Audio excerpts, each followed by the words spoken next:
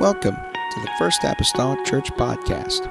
Our church mission is to love as God loves, showing compassion to every soul, thus winning those souls and equipping them to be sent out to plant and to harvest.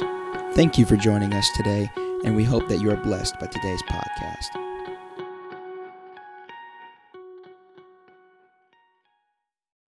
continuing from last week. Last week, we really just got our feet wet, okay? Really just got our feet wet. As a matter of fact, Mom wouldn't even qualify that as a bath. I'm just saying, you know what I'm saying? We just barely got our feet wet. And so there is just one phrase in Jeremiah 2 and 5, and you can go to Jeremiah 2 and 5, and it may even be up there.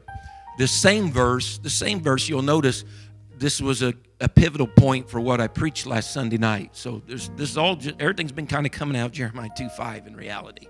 Last Sunday morning, last Sunday night, and continuing this morning. But the phrase I really wanted us to zone in on, and this is already part 2, and there will be more than just today, guarantee you. But we're honing in on that last phrase of this particular sentence. If you can go on to the next one, it's all yes. They have walked after vanity and are become vain. I want to submit that to you in a few different versions of the Bible so you can get a little feel just for that phrase alone. This is the New International Version. They won't be up there. You just have to listen to my voice. The New International Version takes that same phrase and says it like this. They followed worthless idols and became worthless themselves. The New American Standard Bible does it like this. And whenever I say this, a lot of times it's theologians and scholars that are using maybe perhaps a just different shading of the meaning of whatever the Hebrew word was, okay?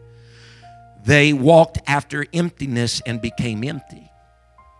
This was interesting to me. This is the Aramaic Bible in plain English, and it says it like this, as far as translated. They went after nothing, and they have gained nothing. So I started last week talking to you about mirror image. My plan is to continue talking about that today. And we just got last week this was really a seed thought in my spirit. So it's developed a little bit more over the week. All right? And so we were just scraping the surface last week because that was just all that was coming together in my brain, a seed thought. But when you give me time to mull something over in my head, and God is able to impress things on my spirit, then we'll go a little further. Amen. So let's pray this morning. Amen. As we consider this topic. Lord Jesus, I love you today. I'm so thankful, Lord, for your mercy. I'm thankful, God, for your grace. I pray, oh Lord, today that you're able to speak to us, Lord, through your word. God, in it is life. God, in it is, Lord, direction. In it is help. In it is grace. God, in it, Lord Jesus, is judgment. There's both the wrath and the goodness of God that's found in your word. I pray, oh God, I need both, Lord, in order, Lord, to live, God, adequately, Lord Jesus, before you. God, touch us afresh today, and we'll not fail to thank you in the name of Jesus Christ that I pray. Amen and amen. And you may be seated this morning in the lovely name of Jesus. So, last week, lesson was, of course, all on the premise of this: they that have walked after vanity are become vain. And so we'll continue with that today. Now, understanding that this was written and recorded in the book of Jeremiah gives us a little bit of understanding concerning the phrase within itself. Jeremiah was known and all times described as the weeping prophet because he had been a prophet unto Israel and unto Judah. And he's the weeping prophet because every word that he has given to the people, he knows, talking to them about how they're going to be taken away by a foreign nation or foreign people and be taken into captivity. And he's warning them, and he's waving the red flag, if you will, of warning. And it seems to be falling upon deaf ears. They are not really engaging in what the prophet is saying. It's like he's just singing a sweet song. You know what I'm saying? It's like he's just saying it, but it's not penetrating their souls and their spirit. And so what Jeremiah is dealing with in his day, even as I alluded to even last Sunday night, is this process that humanity and cycle that we find ourselves in of growing close to God, growing away from God, God pulling us back to himself, and this constant cycle of back and forth. There are times that we are more interested in the things of God, and there's other times that we lose our interest in the things of God. And so that wasn't an Israel problem, that's a humanity problem. It's a humanity problem, and it has not changed for generations. And so Israel as a nation, though, was in one of those modes of having drawn away from God, and they had drew away from God by drawing unto pagan gods, false idols, false gods, and things of that nature. And so with all of that in mind, since Jeremiah is dealing with a group of people, a nation who are traded the true God for false gods and idols and other things, or at least has allowed something to come between them and their God. Remember last week our simple Junior Weisenberger definition of an idol, anything that gets between you and God.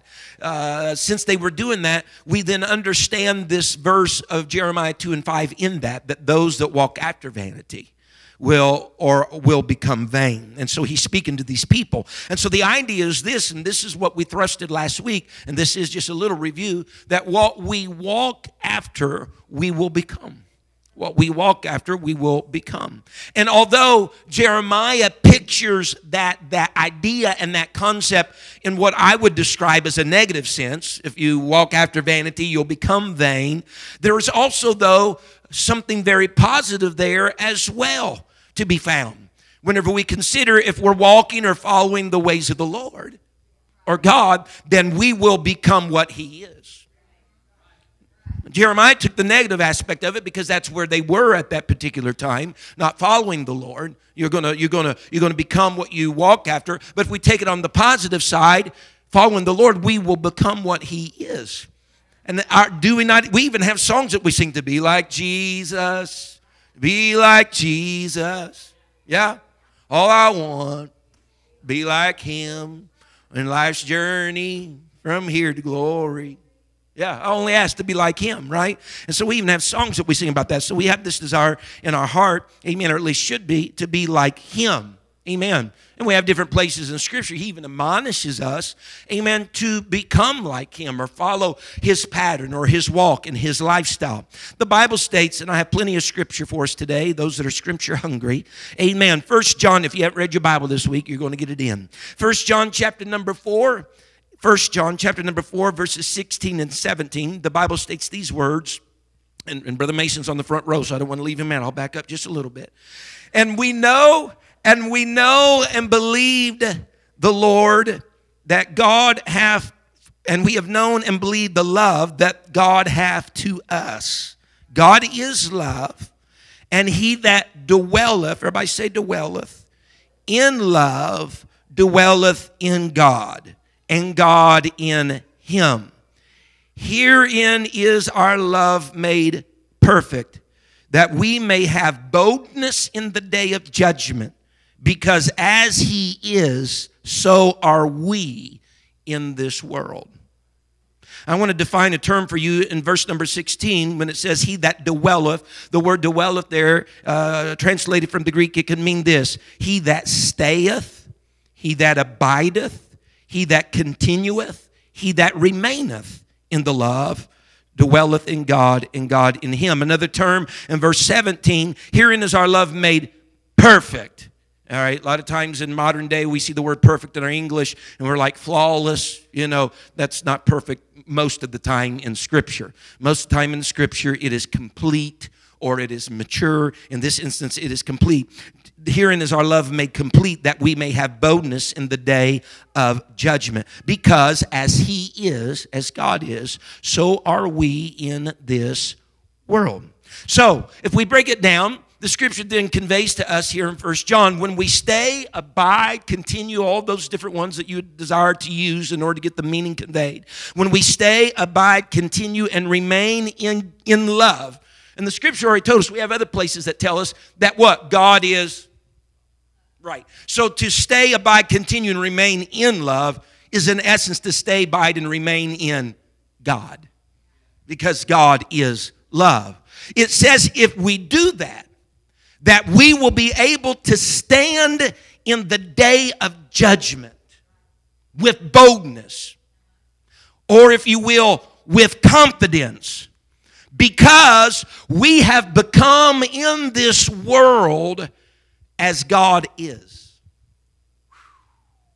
Meaning this, we've become like him.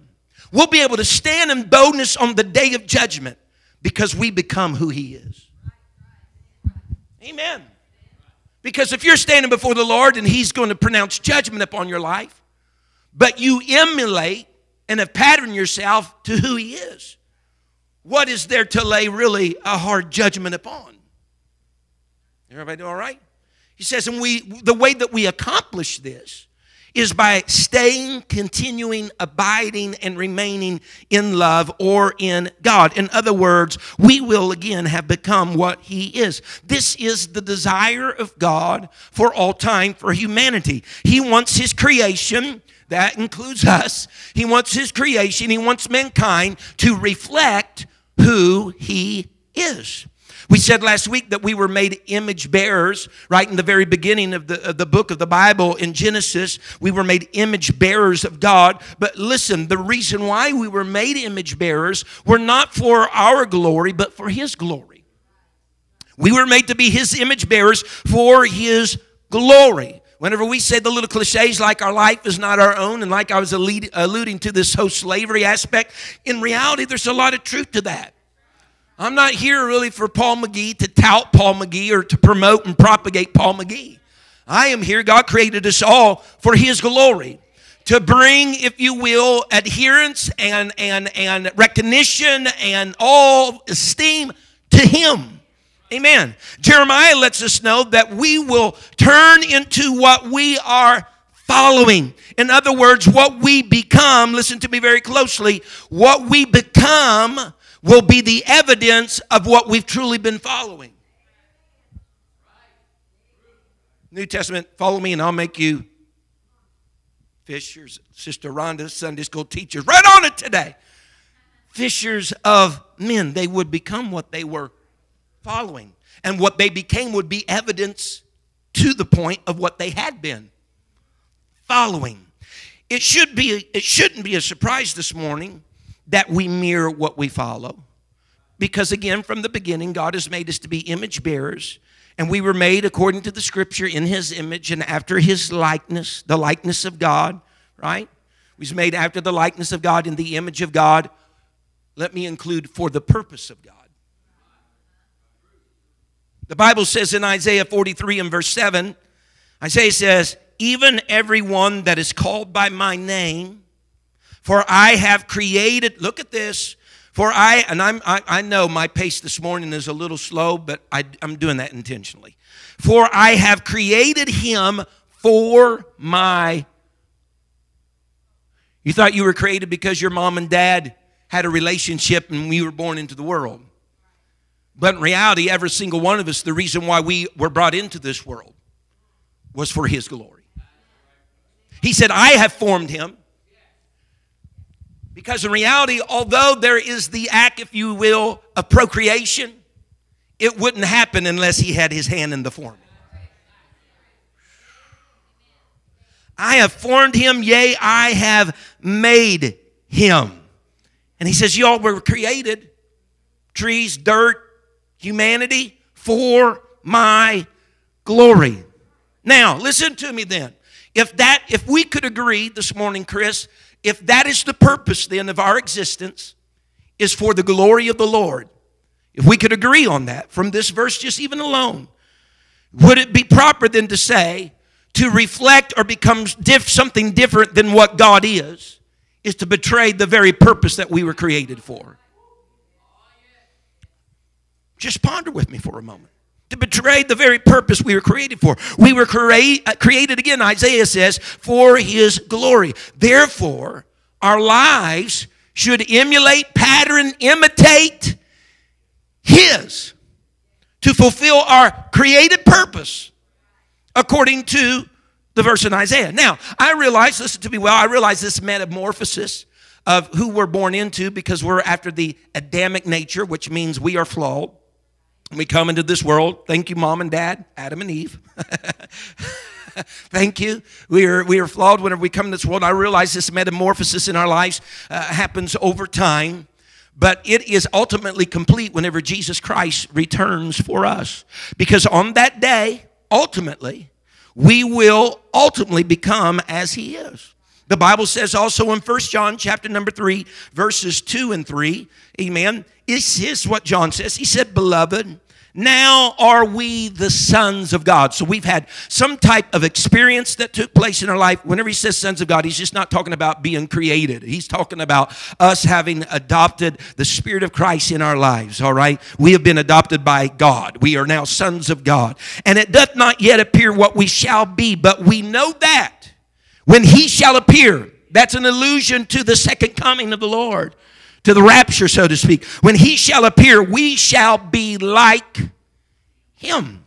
For we shall see him as he is. And we stop a lot of times with verse 2, but I did other reading. I always read above and read below. And whenever I looked at verse 3, I said, man, this needs to be included as well. As every man that hath this hope in him, and every man that hath this hope in him, purifieth himself. Even as he, that is God, is pure. See, because that changes the dimension. You just take verse 2 by itself, and it's like when the Lord comes back, we're going to be changed and altered just to be as he is. But verse number 3 goes on and tells us every person that has this hope for this alteration, complete, if you will, overhaul and change, everyone that has this are purifying themselves. Note now, it says purifieth himself. Everybody getting that? In other words, this is not me sitting in the corner and say, God, you do the work. You just do the transformation. You do all this said and done. It'll be done. I realize we had that first occurrence of we can't save ourselves. It takes God to save us. But there are some things we can do after salvation. Amen. He says, every man that hath this hope of what? This change of when he appears, purifieth himself, even as he, God, is pure. Is it any wonder that on Rapture Day, we shall be changed?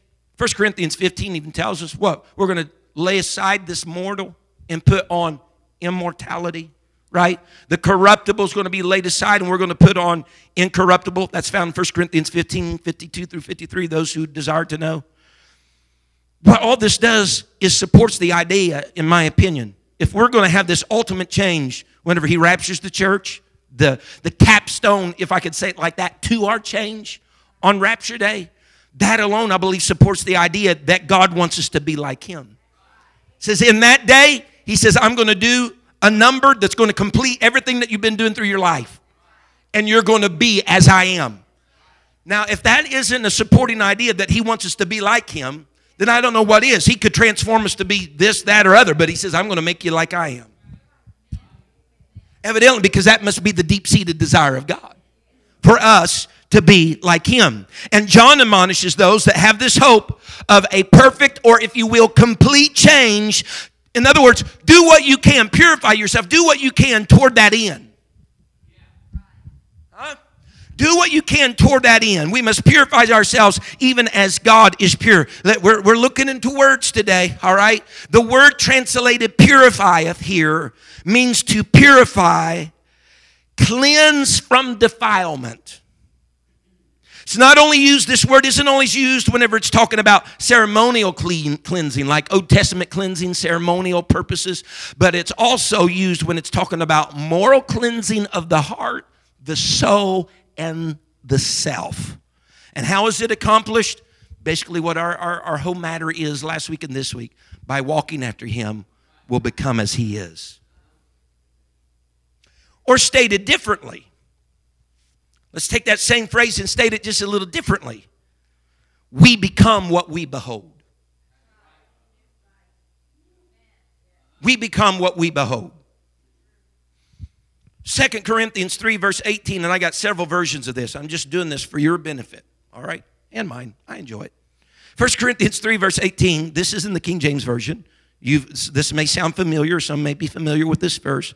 But we all with open face beholding as in a glass the glory of the Lord are changed. Someone say changed. Into the same image. What are we beholding in the glass? Someone tell me, what are we beholding in the glass? Anybody? Open face, we're beholding as in a glass the what? The glory of the Lord. And we're being changed into what? Same image. What image is it talking about? Huh? Him. Him. From glory to glory, even as by the Spirit of the Lord. Just want to read a few different versions. I'll read them slowly. I know you can listen quickly, but I'm going to read slowly. New International Version. And we all who with unveiled faces, and you might just keep that verse up there, Brother Zach, so they can follow along if they don't have a Bible on their lap or on their phone. And we all who with unveiled faces contemplate the Lord's glory and are being transformed into his image with ever increasing glory, which comes from the Lord, who is the Spirit. New Living Translation. So all of us who have had that veil removed can see and reflect the glory of the Lord. And the Lord, who is the Spirit, makes us more and more like him as we are changed into his glorious image. New King James Version. But we all, everybody doing okay? But we all with unveiled face, beholding as in a mirror the glory of the Lord, are being transformed into the same image from glory to glory, just as by the Spirit of the Lord. Amplified Bible. I only got 5 more. I'm joking. And we all, with unveiled face, continually seeing as in a mirror the glory of the Lord, are progressively being transformed into his image from one degree of glory to even more glory, which comes from the Lord, who is the Spirit. So you see a little variance here in some of these verses. Some translations say that we're beholding as in a mirror. There's other translations that say we can see and reflect then the glory. One scholar said that both translations are accurate. He says one implies that we are contemplating something, all right, or we are beholding something, and the other one implies that we are refracting or reflecting something. The Greek verb actually that is used here can be translated both ways. What does this mean for you and I? Well, let's just go just a little deeper. The context that the Apostle Paul is speaking to the Corinthians about this face and this glory and being changed to glory, all the context, if you read above, before we come to that verse, number 18 in 2 Corinthians 3, if you read above it, the context in which the Apostle Paul brings this, he submits this verse as they are remembering Moses' face in the Old Testament that glowed whenever he came down from the Mount of God after he had had his encounter with God. That's found in Exodus 34. So he came down from the mountain, his face glowed. The Bible tells us even in Exodus 33 is where Moses was speaking to God and said, God, show me your glory. I want to see your glory. God is like, well, Moses, there is a place beside me. That's in Exodus 33. There is a place beside me. I'll put you in the cleft of the rock. I'll put my hand over it. I'll pass by and I'll let you see the back parts of my glory or the hinder parts of my glory. And after Moses had that experience, along with receiving the 10 Commandments for the second time, all this is together. He's beheld a portion of God's glory. He's received the 10 Commandments from heaven for the second time, and he comes down from the mount, and all Israel notices he's the shining one. Moses' face is glowing. And when Moses spoke to the people, that glow was radiant upon his face. The Bible even says he had to veil himself because the glow was so much so on his face. What was happening, if you will, in that moment, Moses was reflecting almost like a mirror what he had beheld. What he had beheld on the Mount of God. In other words, and when you look at the word behold, behold's not just like a glimpse. Behold's just not like a shooting your eyes over. When you behold something, that's the reason why one translator said contemplate. When you behold something, you study it, you ponder it, you contemplate it. And so as Moses beheld a portion of God's glory, contemplated it, pondered it, studied it, if you will, the 10 Commandments gave to him and the pattern to the tabernacle of the wilderness, his 40 days. Now, 40 days on the mount is not just taking a quick glance. 40 days on the mount, you are beholding the glory of God. And so he's beholding that so much so that when he comes down, here's both uses of the word. He's beheld it, but now he is reflecting it. He has become what he has beheld. He has become what he has beheld. Amen. And I don't know if Moses really understood what he was asking for whenever he said, Lord, show me your glory. I don't know if he really knew what he's asking for. Maybe in the back of God's mind, and this is just Paul McGee version, maybe in the back of God's mind he's thinking, Moses, if I show you even a portion of my glory, be prepared, because you will then start to reflect what you've beheld. So every disciple, I can hear it in the New Testament, every disciple's like saying, Lord, I'll follow you. He's thinking, be prepared, because you're going to turn into what I am. Amen. A mere image, if you will. We finished last week. I say finished. We quit last week. Looking in Isaiah 44, what I was calling, look kind of a little bit at the hilarious side of a man that took a tree, felled a tree, made a fire with the tree, cooked his food upon the wood from the tree, and from the same tree made his idol, right?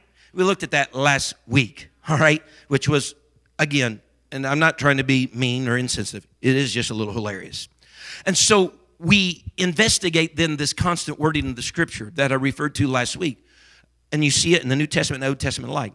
The Lord speaking about people that have eyes and see not, ears and hear not, so on and so forth. You see that constant phraseology in Scripture. And what that has come to be known through Scripture is a description of people, and it's referencing people who are idol worshipers, people that are worshiping idols. Because them not having eyes and not being able to see and ears and not being able to hear is nothing more but a good case study of them becoming what they have been walking after. All right? And so they become what they had, and even when we say walk after, they have become what they had worshiped. The Bible says this, back in Isaiah 44, look at it now. This verse is in reference to the idols. This again, just pushing that home.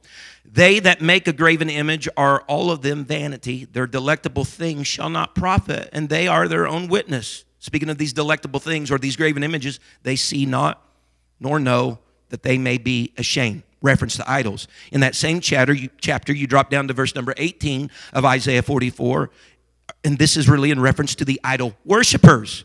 They have not known nor understood, for he has shut their eyes that they cannot see, and their hearts that they cannot understand. So in verse 9, we see the description of the idol. In verse 18, we see the description of the idol worshiper. They have become what they worship.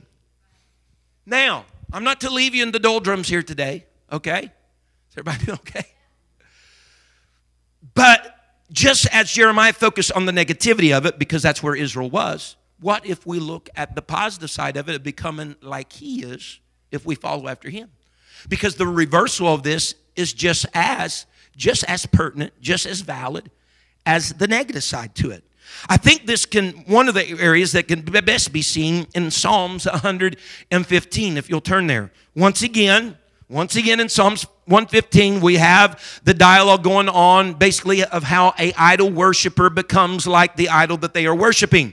But further down in this chapter, we also see how a God worshiper becomes like God.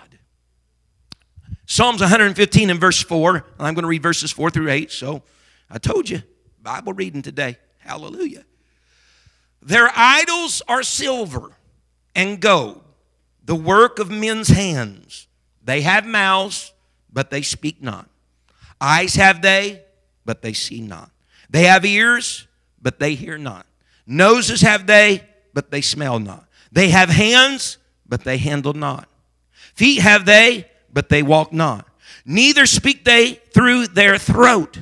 They that make them, this is quite a direct statement. They that make them are like unto them, so is everyone that trusteth in them.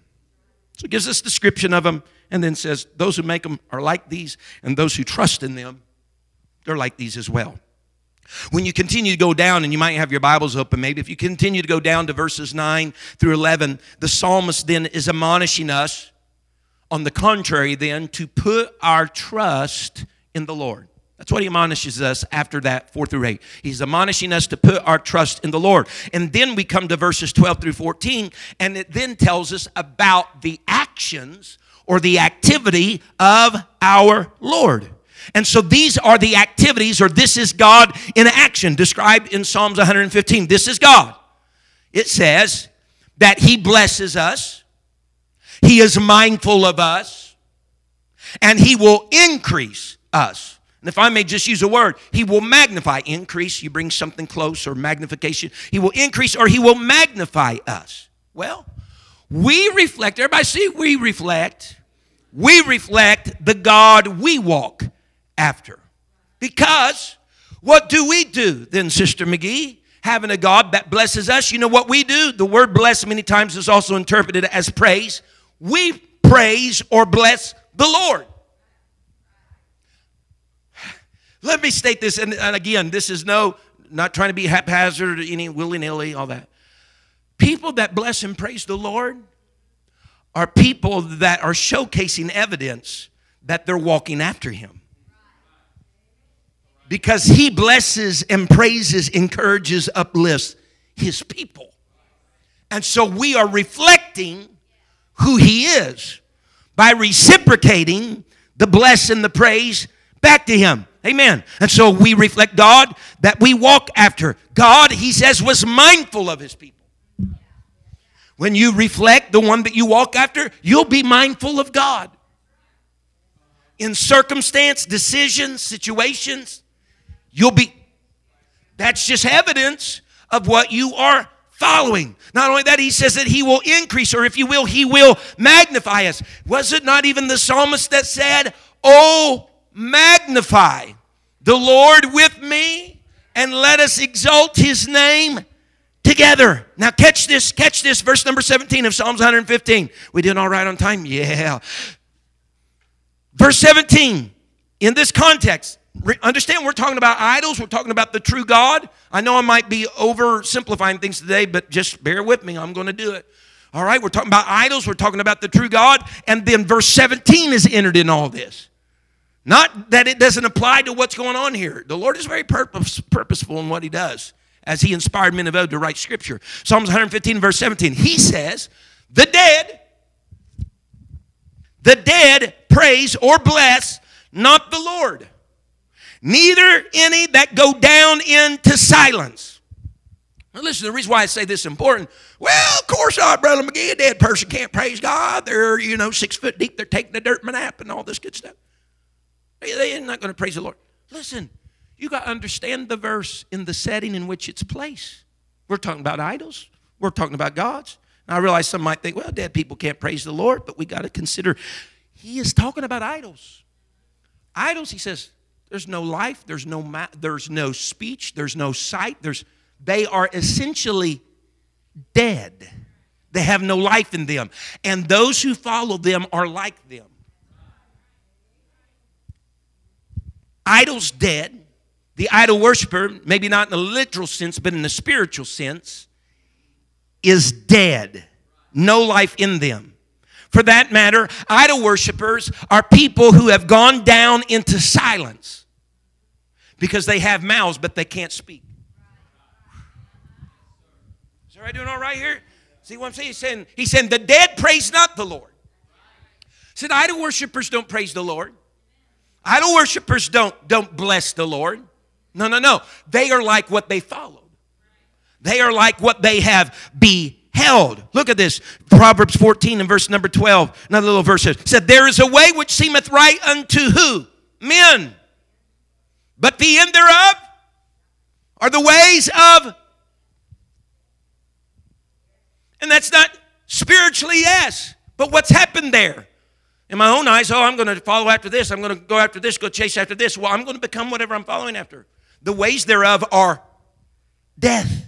Therefore, idol worshipers will not bless or praise the Lord, because our God, and this is replete, this is secure in stone all throughout the Scripture. Our God, the Bible says, is a living God.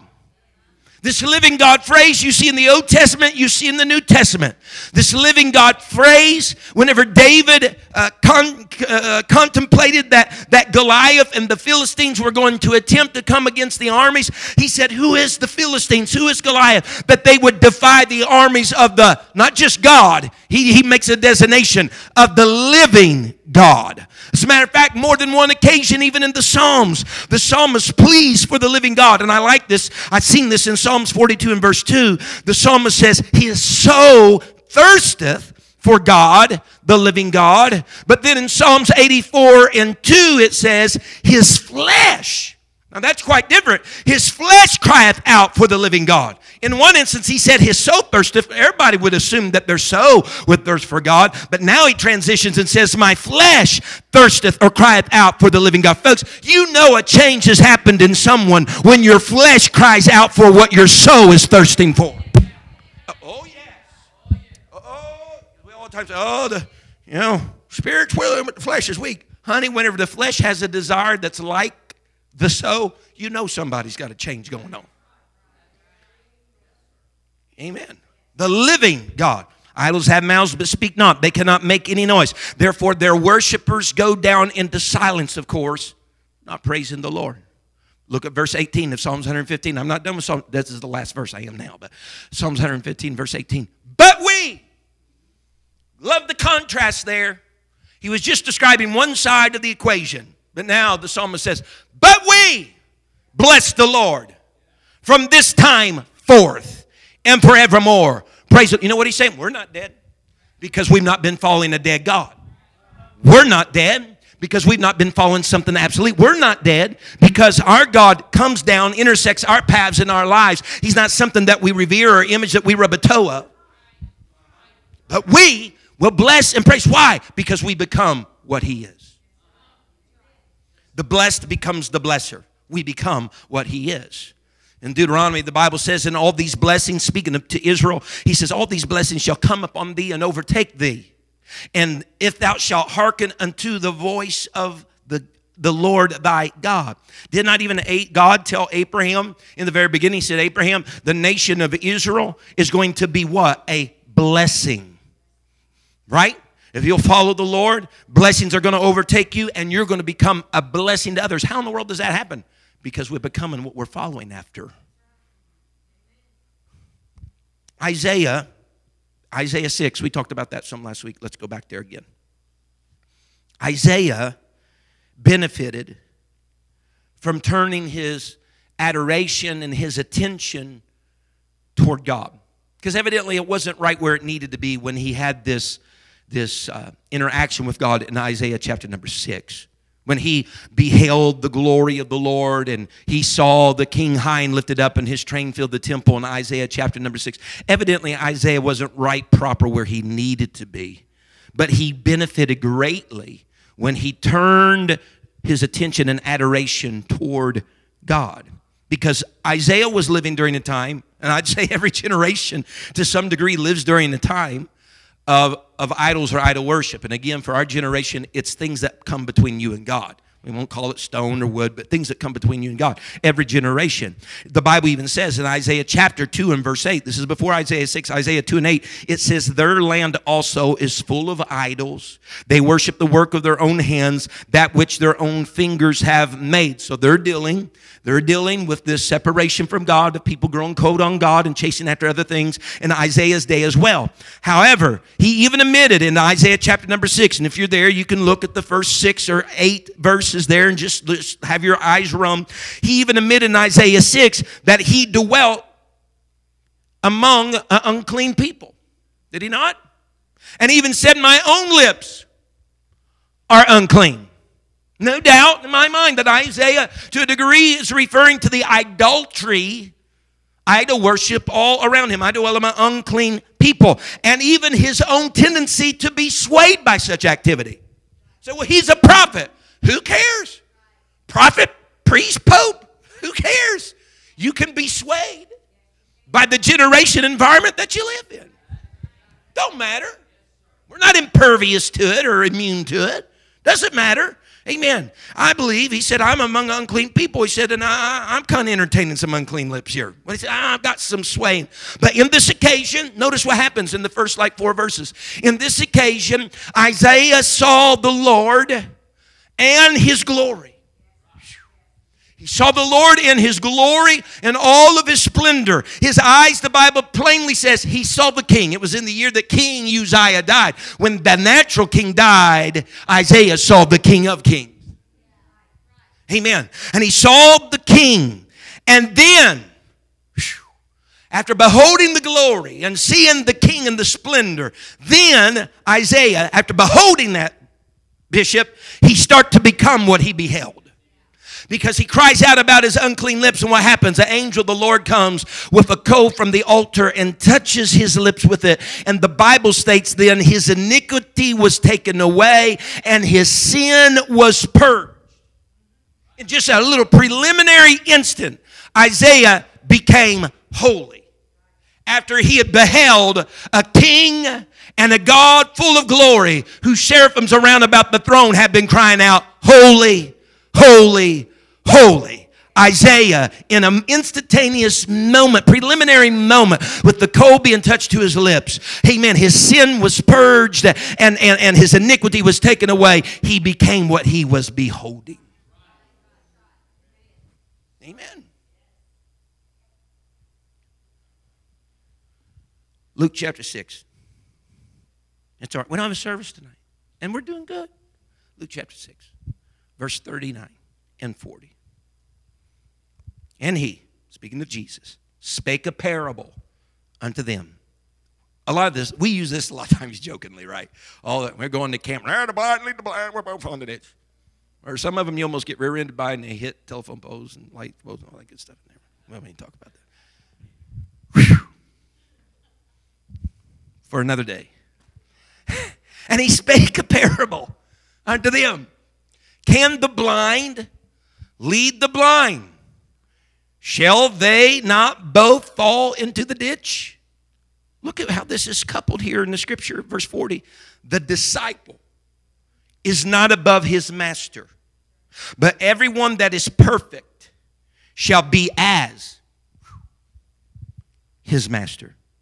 So here's an allusion to the disciple-master relationship, or if you will, the leader-follower relationship. Let me put it in these terms, all right, for our purposes here today. Can the blind idol lead the blind idol worshiper? Can the blind idol lead the blind idol worshiper? Again, one has become what the other is. They'll both fall into the ditch. They'll both fall. Let me state this. The danger of becoming what we walk after is that judgment is found in what we become. I don't know if that made sense. I hope it did. The danger in becoming what we walk after is that judgment is found in what we become. Judgment comes as we get what we want. Judgment comes as we become what we desire. Israel, in Jeremiah's time, he's telling them, you're going to be taken to captivity 70 years. It's going to be long. He said, I don't care what all these other prophets and things are telling you. They're not prophets of God. They're telling you, and it's not going to happen. It's going to be peace. Everything's going to be fine. Woo-hoo, pink elephants and lilies. He said, they're liars, not prophets of God. He said, it's going to happen. And the reason why it's going to happen is because that's what you've been chasing. That's what you've been chasing. And so Israel was turned over to captivity of foreign lands because they gave more worship and contemplation to the gods of those lands than they did to the God of their land. So you knew what God did? God gave them over to what they desired. Did you like the gods of that land? Then I'll let you be taken by that land. They were given over to what they desired. And he made them, if I could even say it like this, he made them then, in essence, captives of their desires. So, well, we're in captivity of Babylon. Well, weren't you worshiping all those gods of Babylon? Yeah. Then I guess you're really just under captivity to what you desired. Naturally, and I'm coming to a close, if anybody's getting nervous. Naturally, if you'd rather not get to where someone is going, then just don't follow them. If we spend our lives not in fellowship with God, He'll give us what we wanted on this earth for eternity. Separation from Him. No fellowship with Him. Now, that isn't God being rude. That isn't God being unfair. That is simply the playing out of the biblical principle. And you can stand with me. That's simply the playing out of the biblical principle, even there in Luke 6 and verse number 40. That the disciple or the pupil is not above his master. In other words, everyone that is complete, everyone that is mature shall be as his master, the mere image of his master. So the hopes is this, is that someday whenever, if I in this life, after becoming a son of God, if I purify myself to an end of trying to be like him daily, and rapture comes and he does that capstone change in my life that I am just like him, then he takes me to the home that he's been preparing for me, and I'm captivated for all eternity by the very things I've been desiring here on earth. Or I can walk after things other than God. And when rapture day comes, I still get a body that's different, that can endure for all eternity. But my placement may be in hell. And you know, in the sense, though, I'm held captive for all eternity by the things I desired. That I desired here, I'll live with there. What I desire here, I'll live with there. So what we follow, what we walk after, will become. It'll become our life. It'll become our living quarters. It'll become our eternity.